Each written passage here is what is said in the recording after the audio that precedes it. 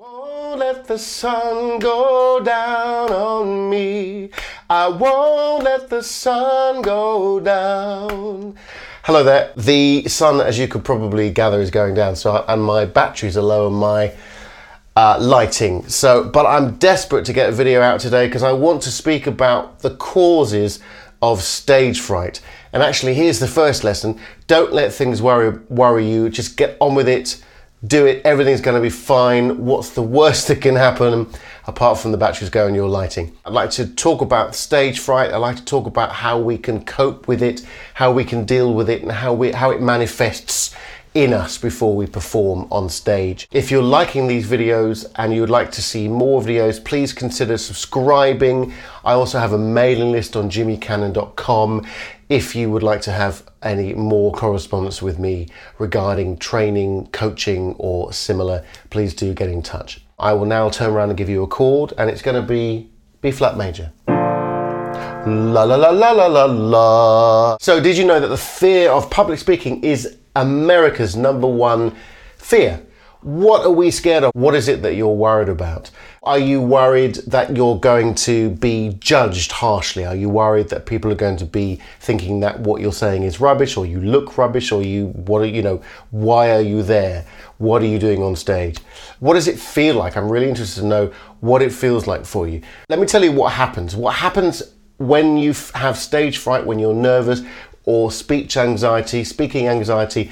The technical name for that is glossophobia, and it's a very common thing. People have it in different forms and different degrees. We have to do it in our jobs. We have to do it. I have to do it as part of my career. I have to, I have to perform, and there are ways to deal with it. So what happens? Let's talk about that. Well, the body releases adrenaline. And that means that the heart is pumping much faster, and we just can't control our emotions. We can't control what we're feeling. And going back thousands of years and ingrained in our DNA is the flight or fight response. And that's what happens when we're feeling anxious about speaking. It's the fight or flight which kicks in to the body and just shuts everything down. And a lot of the time we will freeze. A lot of the time we will just forget what we're going to say and start getting distracted about stuff. I'm now getting distracted about have I turned, is my tea cold? There we are. There's a love heart for you there. Here's my tea. Is it cold? It's okay.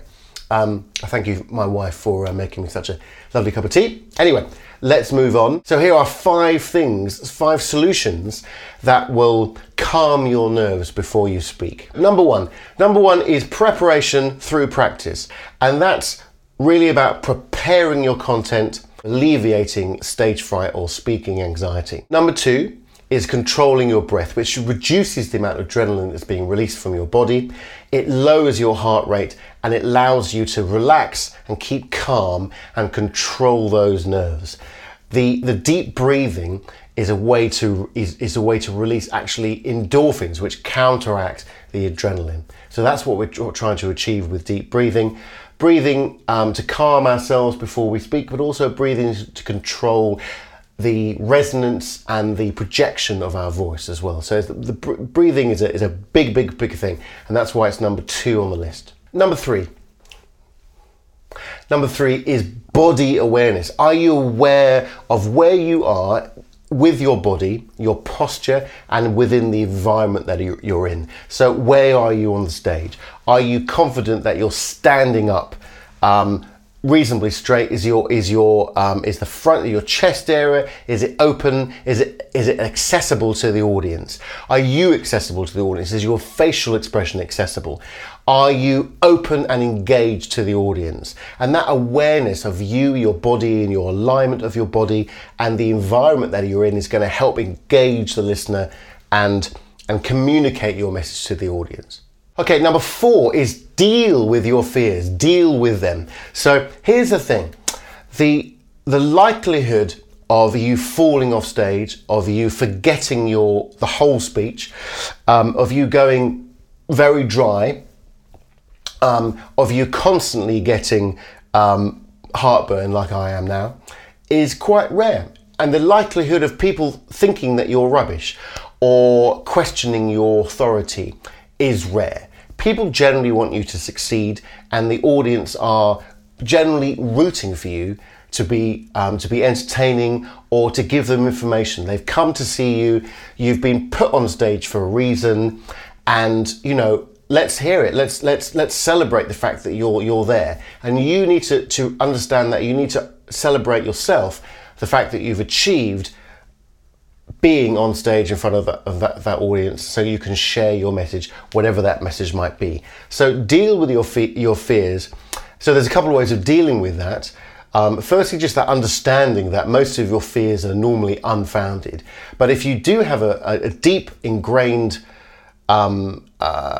issue or problem with speaking in public, then I would definitely recommend seeking an NLP coach, and I can put you in touch with somebody through my company, Canon Voice Training, and we can work together on that. The other method is inoculation theory, which is basically, in a very basic way, is putting yourself in front of as many opportunities as you can to speak in public, whether that be in a meeting, in front of your friends or your family, or on recording yourself on the phone. So deal with your fears is number 4. So number 5 is voice techniques, and this is my speciality, and I use my training with people that are going to be speaking in public is mainly through their voice. So using the voice as a tool to project their sound and cut through the crowd, cut through the audience, and also to use the voice as a resonator, as an instrument, to be able to find a variety of colours of tone and timbre with their voice to make it a little bit more interesting. And also for loads of things, accenting syllables, colour and the tone and the resonance of the voice, the projection and the vocal registers, using all the vocal registers, the control over the breath, and the control over all aspects of your instrument, which is the voice. So that's number 5, is voice technique. So I really hope that this video has been interesting and informative. Please do get in touch about training on a one-to-one basis or for your company. The details are down below, and keep speaking.